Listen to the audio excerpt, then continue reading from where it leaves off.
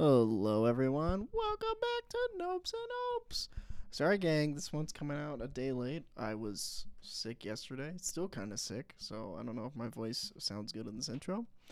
But this is an interesting episode where it's a lot of Highland talking, but for a good reason. He shares a story. It can be traumatic, but it's not traumatic to Highland, so I don't want you guys to think that, another emotional, scary story. Like, no, everything's okay.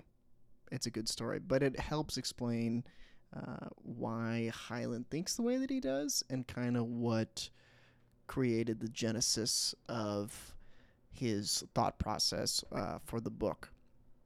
So I hope you guys enjoy. Again, so many people have been reaching out and saying such nice things about the show. We love it. Thank you so much. Also, the book is available to buy. You can buy it. We will send it out ourselves. We're shipping them. We have 450 copies to sell, 449 as of right now because someone bought a copy. And yeah, they're $15. You have to pay a little bit of shipping. Sorry about that, but we're broke, so we're trying our best. But I will have the link available in the podcast description, so look for it there. And yeah, please buy a copy of the book. It helps with the podcast and helps us be able to continue doing this. Also, still have an email. Still would love to hear from you guys. It is nopeopepod@gmail.com. So that's NOPEOPEPOD@gmail.com. Thanks, gang. Enjoy the show. This is the first episode we're recording after the new year. So, yeah, again, so I mean, Happy New Year, everyone. Yeah, exactly. Like, first of all, like, welcome back, 2024. Let's do this. I'm excited for 2024. I think it's going to be a really good year. I have high hopes and think that it could be really good for, I think, you and I, but like, I hope it's good for everyone else, like anyone listening. First of all, appreciate it. And then second of all, I hope that in some way that this can add to 2024. So, yeah.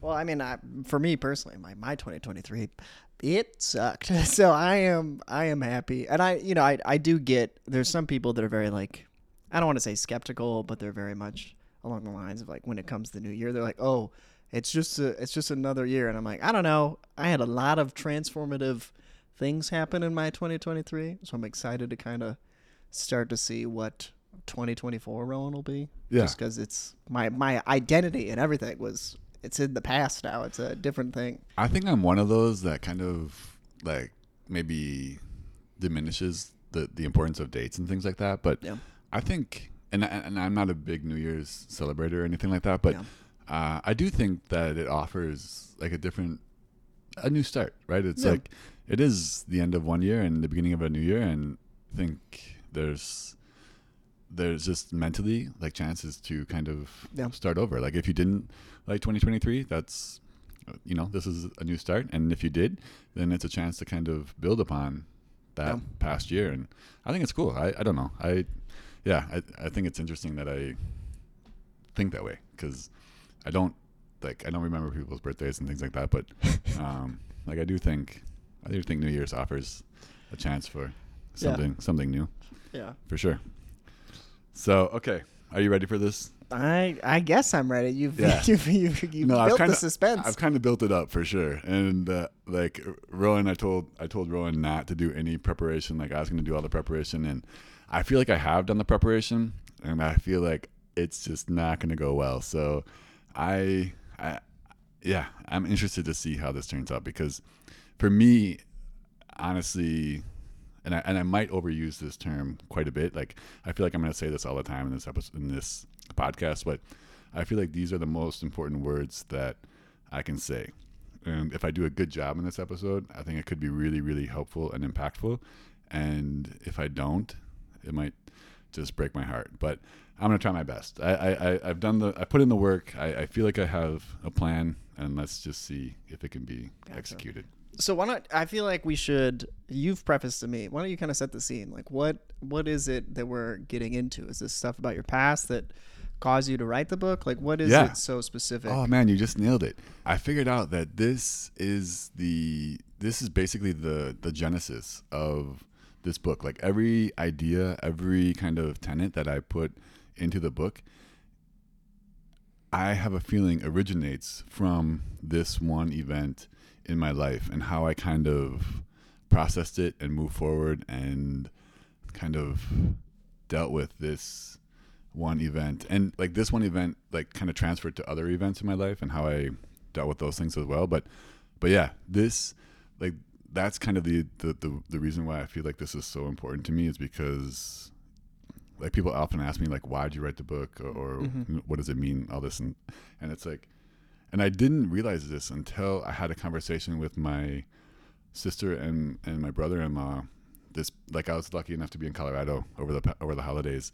And I told them a story and they were both like, what? We never knew this happened. Like, how did we not know? And the story that I'm going to tell today is like, just as a fair warning, like it is triggering, it is traumatic, it is pretty gruesome in some respects. If you've ever been in a car accident, it could be a little bit triggering.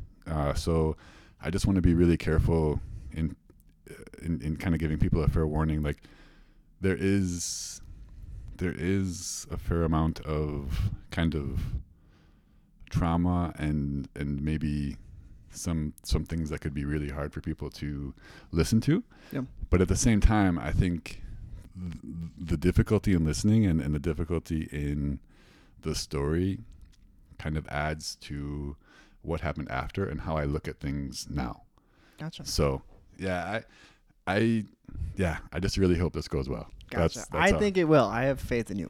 All right, man. Well, how do you want to get into it? How do you want to start?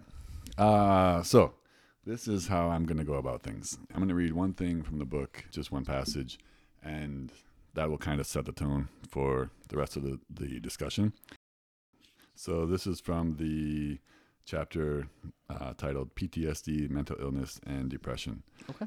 And really, I mean, there's a few things that I could read in this chapter. I think this is actually a really important chapter and one that I think I did some really, really good things, and I think that maybe some things that I would change now. But this sentence, or these sentences that I'm going to read now, I think are really applicable for a lot of different reasons. So here we go. We are responsible for every moment and every action of our lives, whether or not we want to accept this fact. If it is difficult to accept this concept as true, or one simply does not want to accept it as true, it will prove impossible to assume responsibility for one's own life. And I think for me, that sentence really kind of struck home over the holidays when I told the story, and I realized, because when I had this conversation with my sister and brother-in-law, I was thinking about this conversation and the questions that were asked afterwards the whole trip, and I've never stopped thinking about it. And this is kind of my chance to kind of put a little bit of like finality to it, like end the conversation in my head.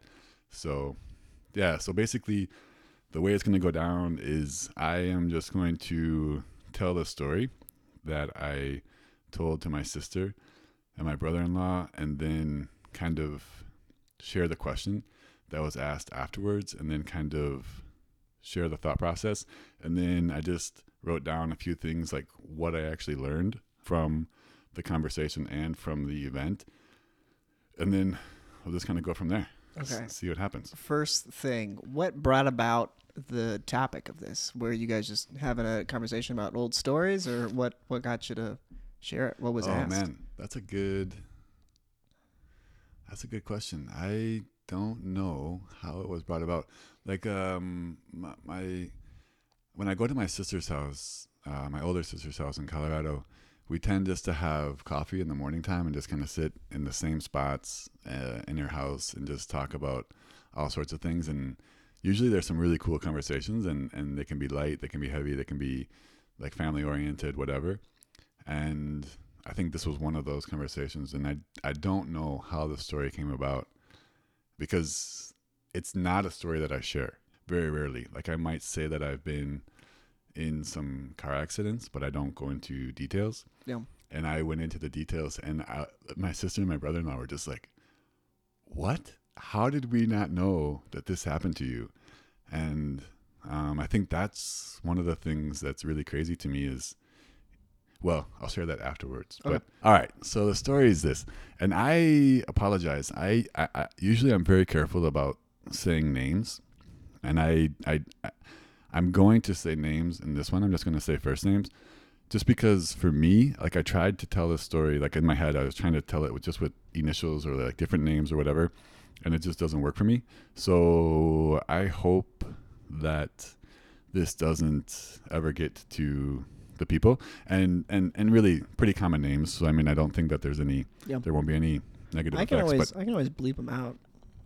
No, that's I think it's okay. Okay. I think just the flow of the story just works better. So this is the story, and again, just be careful in listening because there are there's just some moments, but I think in the end we'll come full circle and it'll be good. Like you'll leave being like, oh, okay, it worked. Do you want me to save questions for the end, or do you want me to ask while, like, do you want to get everything out and talk about it, or do you want me to ask as it's going along? Because I can be quiet and just listen. You tell me. No, you can. No, this is okay. All right, cool. This is interactive radio right here. Cool.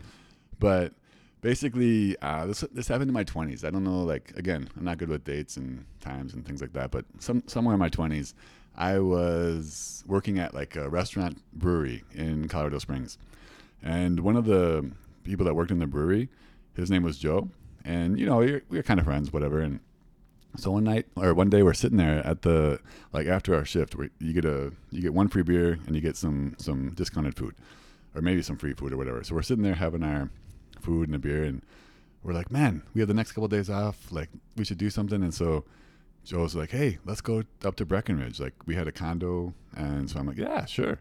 And so we were both snowboarders at this time, and I was like, well, I don't have a car. Joe's like, I don't have a car, and he's like, oh, okay. So then Joe's like, I have a friend, like I'll call him up. And so he calls him up, and yeah, he's like, oh man, Randy has a car, he's ready to go, like we can leave this afternoon. So I was like, okay, cool. So then I bike home to my house and I get everything ready, and they come, and like Randy, like this is the first and last time that I ever met Randy. Like I never had the chance to talk to him again. But he has a green Geo Metro, and I don't know if you know what a Geo Metro is, but it's basically like it looks like a really bad version of a VW Bug, maybe. I don't know. Just like not a great looking car. But anyways, so we fill this car up with snowboards. It's soap. We had bottles of liquor in there. This thing was packed. Like, so Randy was in the driver's seat, I was in the passenger seat, and Joe, like, man, I don't know how he did it, but he was laying backwards up against my seat because we had to fold down all the seats to get everything in. And so he's sitting there, and it was like a 2.5 hour drive up to Breck. And so we get everything packed, and we're on our way, and we're going along the road, and everything's going well. And we're up on the high plateaus of Colorado, so Highway 24. And by this time it was late. It was probably 7 o'clock. And we're driving along, and I didn't know this when I got into the car. And this is actually pretty important, but I was told later by Joe, but not apparently, like Randy had been drinking like rum and cokes the whole day. Yeah. And so like that will actually come into play later, like as I talk about what I learned. But so basically we're driving along and everything was good, and there was a moment where Randy like looks down, and I think there was a tape player. I think that's how long ago it was. Yeah. So he's doing something with the tape player, and all of a sudden he was like, we're going around a curve, and up in the high plateaus of Colorado, the roads are definitely not straight, right? Like you're kind of going along, and all of a sudden he looks, and he's doing something with the tape player, and all of a sudden, like I kind of look up, and I see the road just kind of end, and all of a sudden we leave the road, and like as we left the road, I think somebody kind of screamed a little bit or whatever, you know, like oh shit or something like that. Like, but once we kind of went into because we actually left the road, and there was like a 25-foot embankment that we flew off of. And so once we left the road, it was actually super cool. And I remember this. No. It was really the most silent silence I've ever heard in my life. Like absolute pure silence. Like I don't think you ever get in your life. Like there's always background noise, right? Like we think, oh, it's really quiet, but there's always kind of some. And so we left the road, and I just remember thinking, wow, it is really, really quiet. And it was like the quiet, like created almost a sense of like calm, like peacefulness. Like it was just like, wow, like you never get this in life. Like this is kind of cool. And so we're flying through the air, and somehow the car turns upside down, like in the air.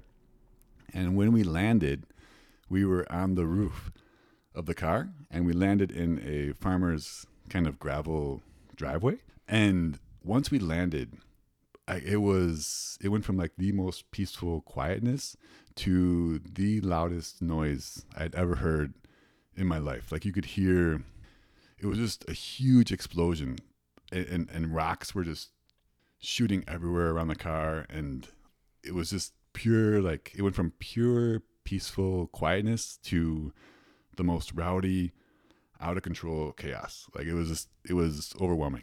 So we land, and we landed on the roof, and we like kind of skid to a stop, and everybody was okay, kind of. So like also an important thing, like I didn't have my seatbelt on at this time. Like this was kind of when seatbelts were, you know, if you wanted to wear one, you could, but if you didn't, like you were probably cooler.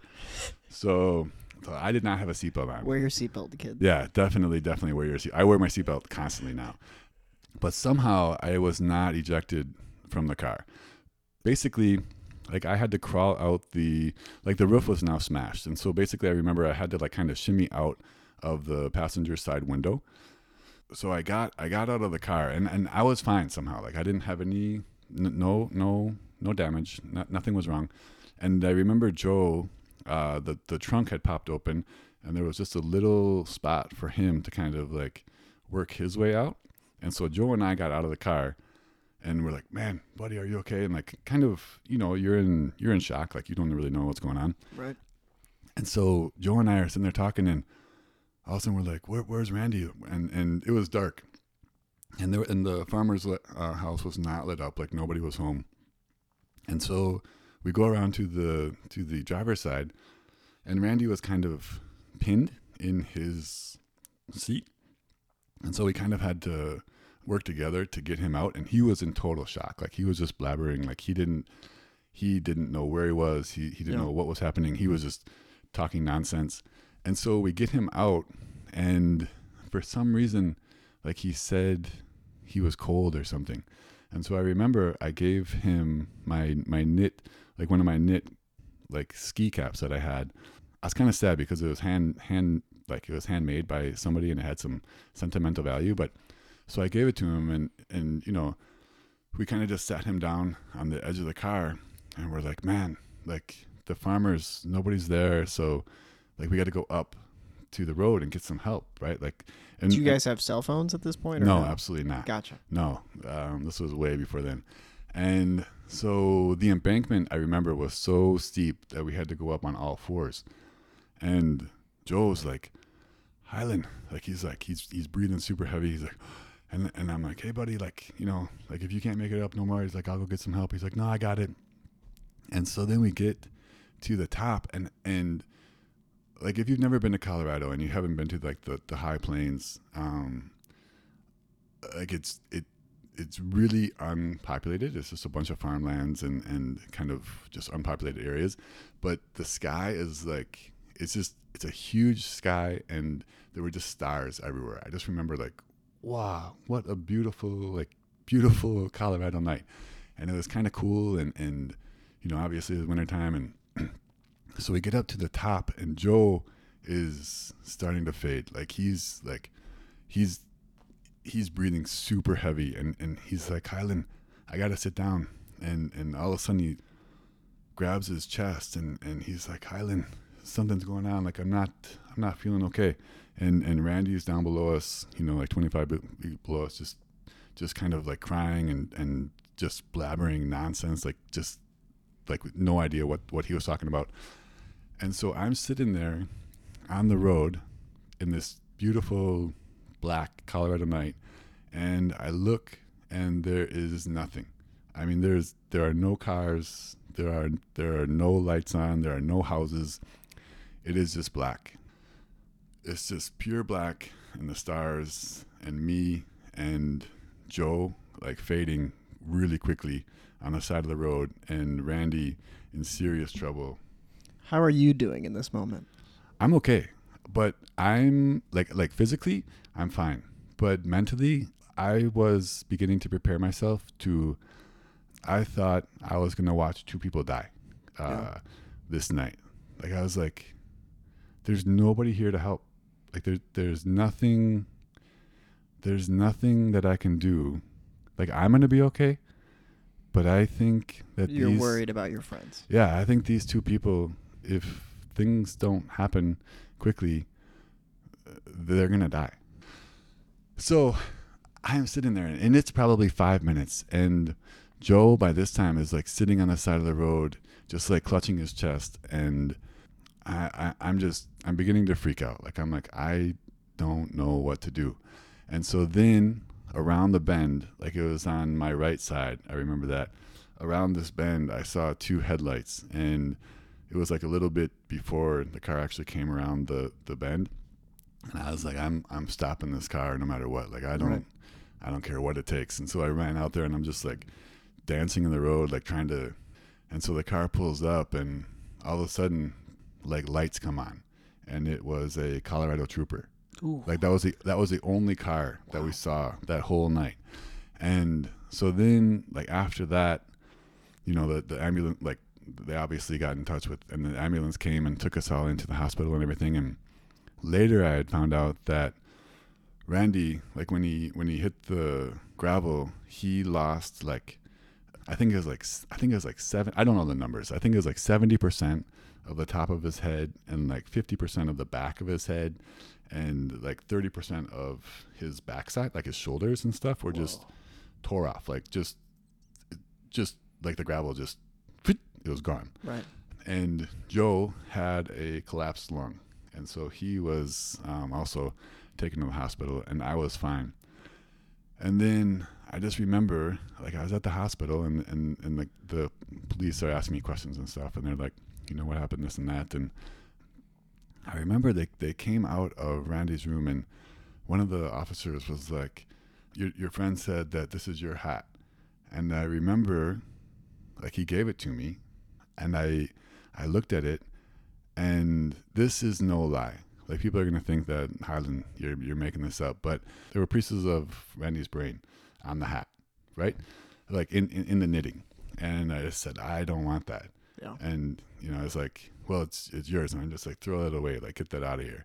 So I, you know, basically, like, I never saw Randy again. That was the first and last day that I ever saw him. And I saw Joe just a few times, you know, like we worked together and stuff. And like it took him a while to kind of get back. Like he had some difficulties for sure. But like, as I told this story to my sister and my brother-in-law, they're just looking at me like, what?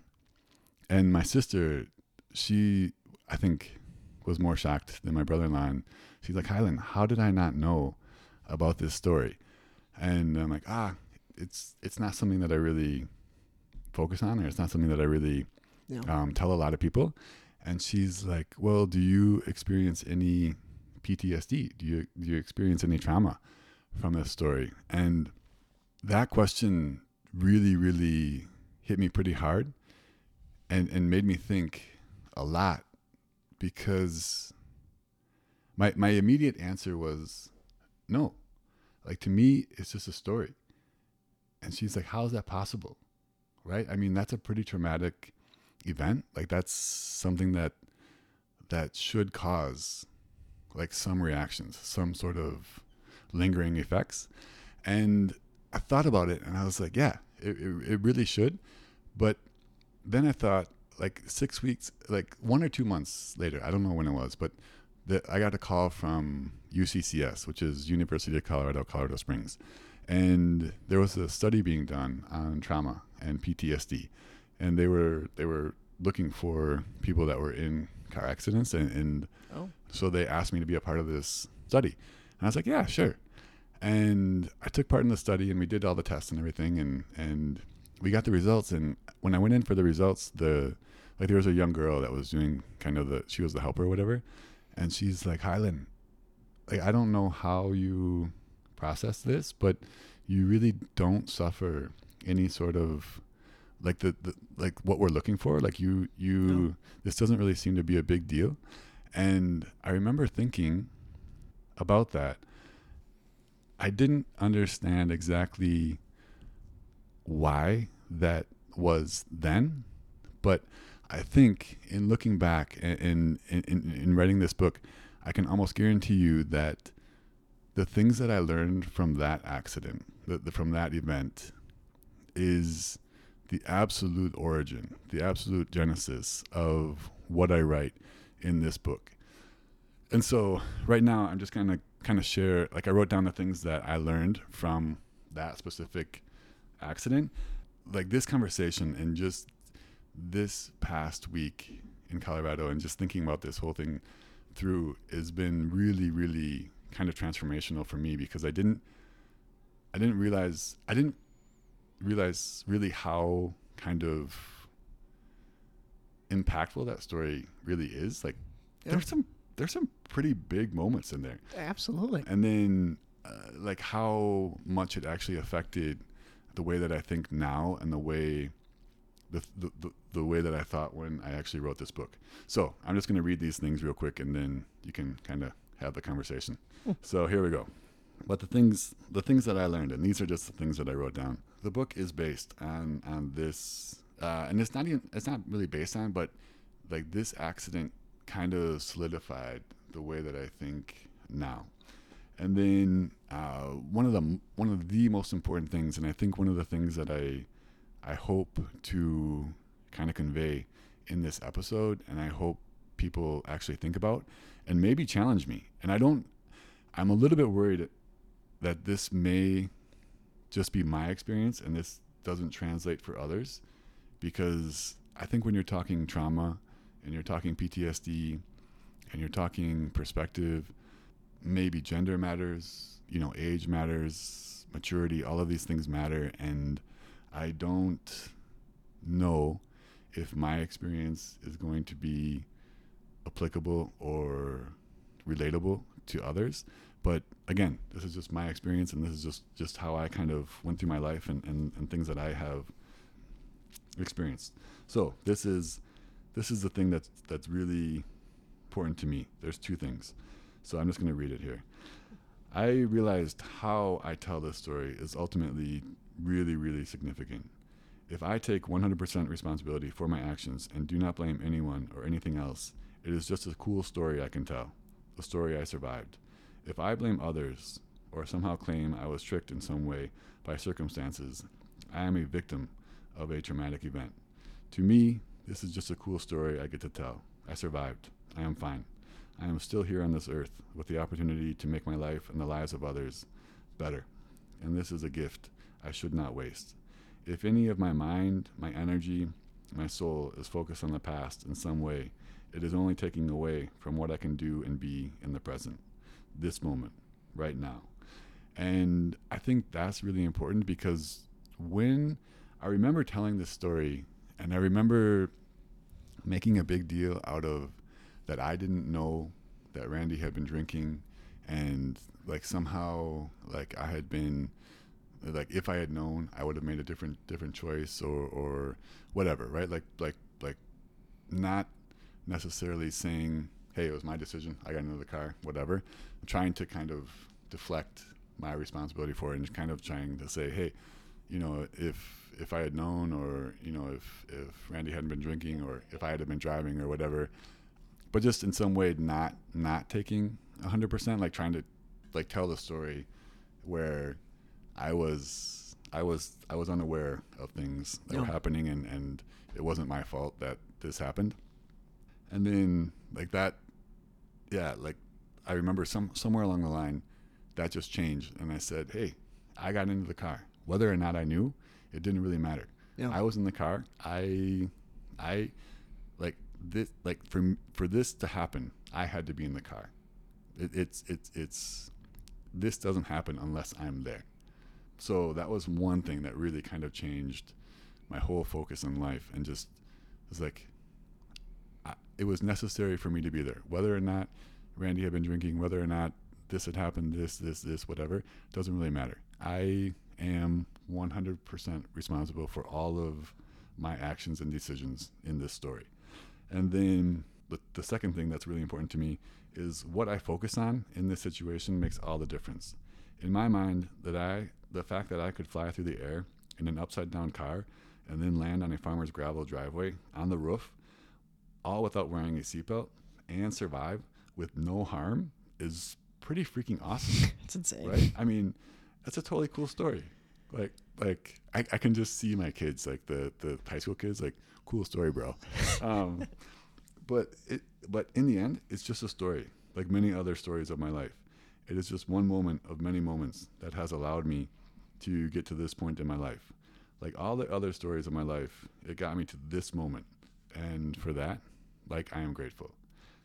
And I just think, like I want to be really careful, because I think there's some horrible things that happen out there. And I think there's some people that have survived some really amazingly bad situations. And I don't want to say, hey, just pick yourself up and change your perspective and life will be good.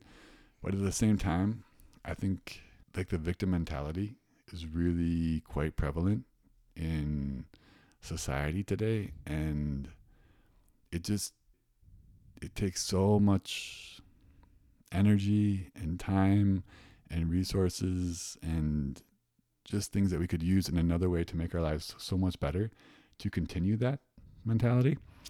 And I just, like, as one of the listeners said, I just really want people to feel empowered, to feel like, hey, this happened, but I freaking survived. I'm here. Like this horrible thing went down, and it was bad, and it was traumatic. And I thought I was going to watch 2 people die. And, like, it was scary as heck, man. Like, I was not loving life at the moment, but at the same time, like, I look back on it and it makes my heart race, and it's not fun to tell that story, but at the same time, it's like, I'm here. Like, I get this chance to be with you. I get this chance to, like, create a podcast, to do these amazing things in my life. And it's, and that story is a part of who I am now. And it's a vital part, just as every other moment, like the moments that are innocuous, like that you wouldn't, there is no story, right? You're like, I didn't even know that happened, but I don't know. Okay, so I just talked. So no, I'm done. You're totally fine. One thing I'll say, and I think this is a big thing that we've talked about, but when you're talking about it, so I feel like a lot of people, when they talk about traumatic stories, it feels like when they are communicating it to people, they don't have control of how they feel about it. It feels like the story itself is pulling them in certain ways. They start to break down and whatnot. But when you talk about this, it seems like you have control and, like, you can share all aspects of it, and it doesn't seem like it gets to you, which I think might have a direct correlation into how you handled the situation. Like, in taking responsibility, I think you kind of take control of the moment itself. Absolutely. I mean, that's the whole essence of this whole episode. Is it's just a cool story, bro. That's it. Like, I mean, I'm not making fun, but in the end, like, it is. That's all it is. Yeah. It's just a story. For me, it doesn't have any power over me. Yeah. And I think that's really important. It actually gives me power. Yeah. Like, it's actually like, I have freaking guardian angels, like, looking out over me. Yeah. It empowers me to be like, hey man, if I can survive this, I can survive whatever today brings. I can survive whatever tomorrow brings. Like, it gives me the chance to kind of, like, step up and say, hey, like, I've been given this amazing opportunity, and I better not waste it. Like, I better step up and do something and, like, make this world a better place and like follow my dreams and go big or go home. Because like, you don't know, like the story could have turned out very, very differently. And in many respects it should have. Right. And that was one of the things in looking at the study. They're like, do you ever look at alternate like endings? And I was like, no. I just assumed like I was supposed to live, and then I just moved on, and that was it. And they're like, oh, like people, that's not normal. Like people often think about like, wow, this could have happened, this could have happened, this could have happened. And I'm like, oh, yeah, it could have, but it didn't. I'm still here. That brings me to my next question. At the time, like, say a month or two after the accident happens, did it feel as impactful as it does now? Like, in the moment when it happened, did it feel like this change in your life? Did it feel like you had a new perspective on life? Or did it just seem like a Tuesday night going to Breckenridge? No, I mean, obviously, I can't say that it wasn't impactful. It absolutely was. I mean, I still don't like to be passengers in the car, and like when it's icy and stuff, I get really nervous. So, there's some residual effects. Absolutely. It's not like, this happened. And pulling drifts around corners. No. Yeah. But, of course it changed me. I mean, everything changes you, but I think the magic of this is it doesn't have particular instance doesn't have the power to detract from my life the way that maybe for some others it would. No. Right. It's something that it happened and it was bad and there's some memories and things, but it's done and I get a chance to move on, and that's a great thing. And I feel appreciative, and it makes me really grateful. Like there's actually, I mean, like I told this to my sister and brother-in-law too. Like that was only one accident that I've been in. I've been in another accident too, and I mean, this is where it's like, what the heck? Like, how do you stay out of cars, man? Yeah, like no, it's like how many guardian angels are looking out for you? But the other accident I told you about, but that was, we were coming home from skiing again, and this was in Wisconsin, and we were passing, and like we lost control of the car, and the only reason that we were going 75 miles an hour. I remember looking up at the speedometer because I was in the back seat laying down, and we were going 75 miles an hour, and we passed a car, and we hit some black ice, and we fishtailed, and also we went into the cornfield at 75 miles an hour. And I remember the car flipped 7 times, and I remember just like knowing, like, oh, okay, here we are on the trunk side, here we are on the front side, like now we're on the side. Like I just remember, it was like a roller coaster ride. Like you knew, like you're like, oh wow, this is interesting. And like as we're flipping, like I just was counting, and we flipped the car 7 times. And again, we ended up upside down, and I had to kick out the window because I was laying down in the back seat, and my skis were too long to fit in the trunk, so we had them between the front seat, and then I kind of between the two front seats, and then and I was laying down underneath them. And as we came out, I kind of like slid underneath the skis and like popped out. Oh, but one of the best things about this story is I was with Ryan and Polly, and Polly was driving and Ryan was in the passenger seat. And I will remember this forever. And I don't know if Ryan, like I haven't talked to Ryan probably since high school, but I don't know if he said this consciously or if it was just something that came out, but he's like, all right, ride's over, everybody out. And I was just like, that's the funniest, like that's a great line. That's like, so good. Yeah. Like we were sitting there upside down in the car is smoking, and everything's just like, and he's like, all right, everybody out, ride's over. And so we all get out, and again, somehow everybody was okay. Like, Polly, like, yeah, they got messed up, but I was okay.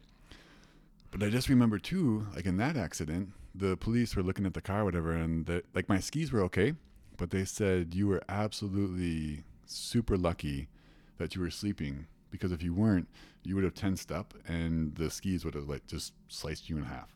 Dang. And so they're like, because you were sleeping and you were relaxed, you stayed in the corner of the car, and like nothing happened to you.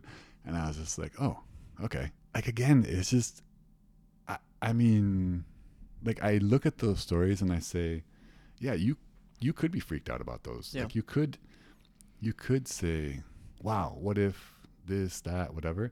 But in the end, I don't know. Like, I just want people to realize like how we look at things, and then what we focus on is really important, right? I can focus on the negatives. Like the Colorado story, there's a lot of things that I could focus on that could be really scary and could affect me very, very negatively.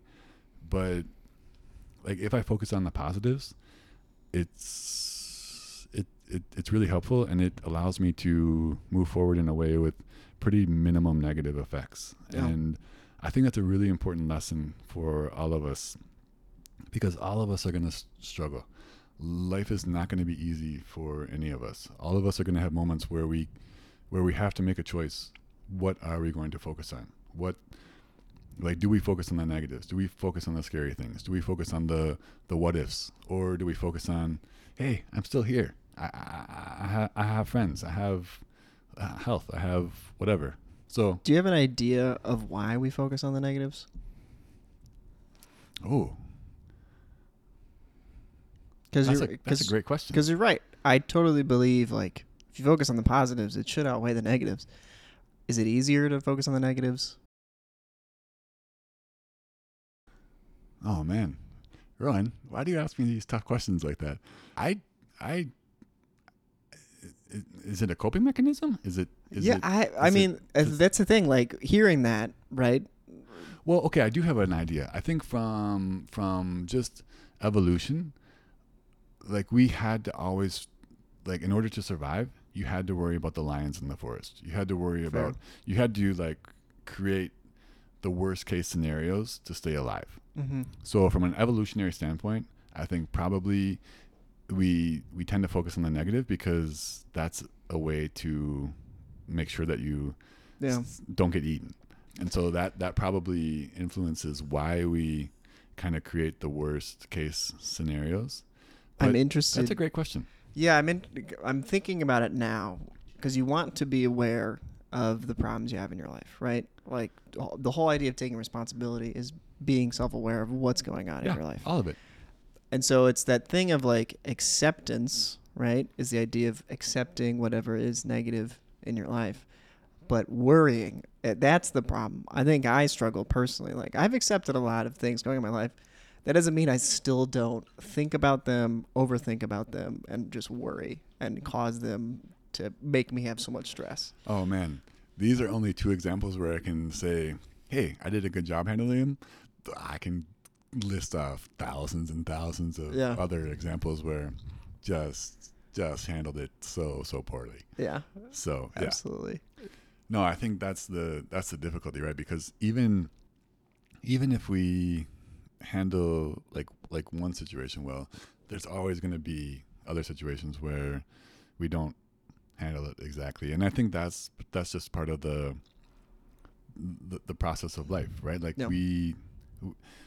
I mean, that's kind of the cool thing, is we continually get chances to handle things better and better. And I think the more that we know about ourselves, and the more we kind of are self-aware, and we know our strengths and we know our weaknesses, and we can kind of count on ourselves, but also count on others as well. Like, I think one of the reasons that I have led the life that I've led and had the opportunities that I've had is because of others around me being super strong, super supportive, never going away, no matter how hard I tried to make them go away at certain times.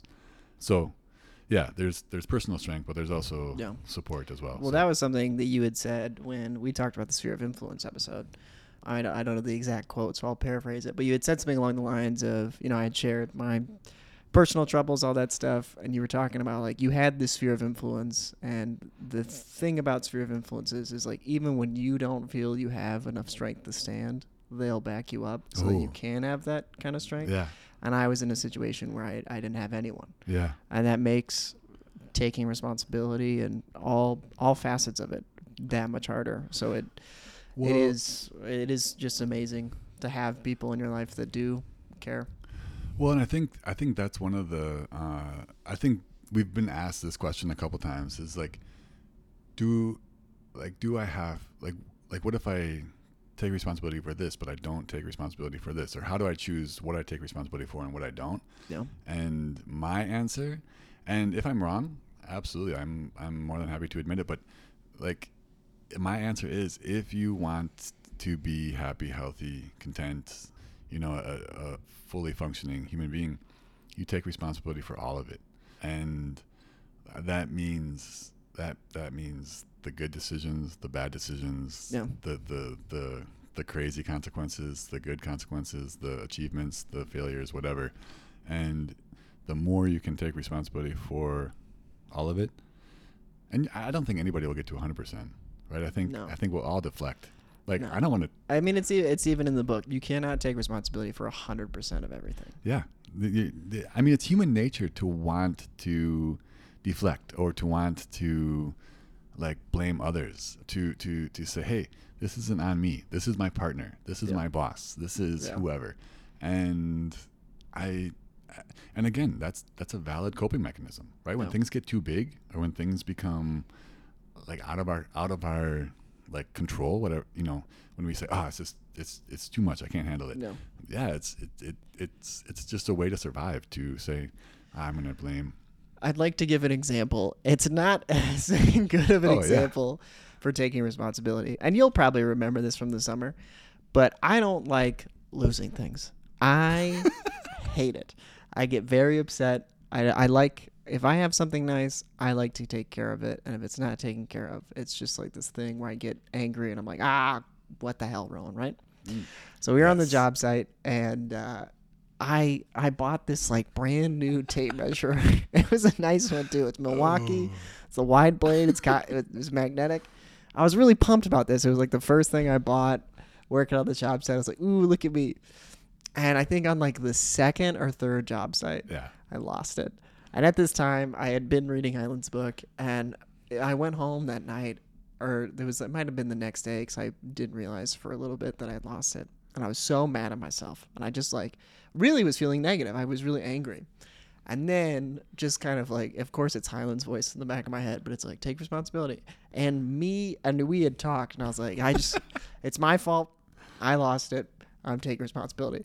And surprisingly enough, it did help. It did make me feel that sense of control of my emotions. Because I think that's the thing with me, when I feel like I'm not able to take responsibility, I feel like my emotions get the better of me, right? It results into anger.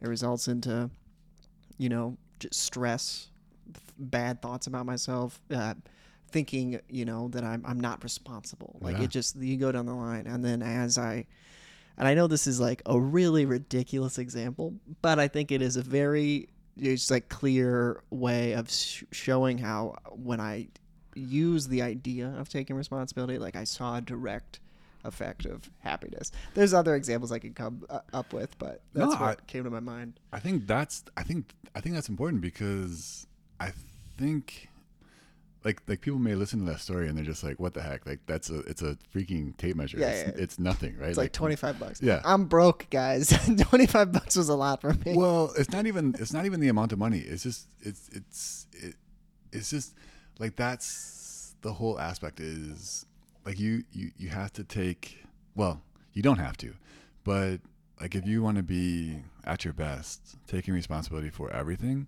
is your best friend. But it's also not natural, right? Like in the book I mentioned, like if you watch 2-year-olds, like they will like break something right in front of you and you'll be like, what the heck, man? You just broke your toy. And they're like, nah. And they'll just straight up just be like, nope, I didn't. And I'm like, I just saw you. Like I just saw you break the toy. They're like, nope, didn't do it.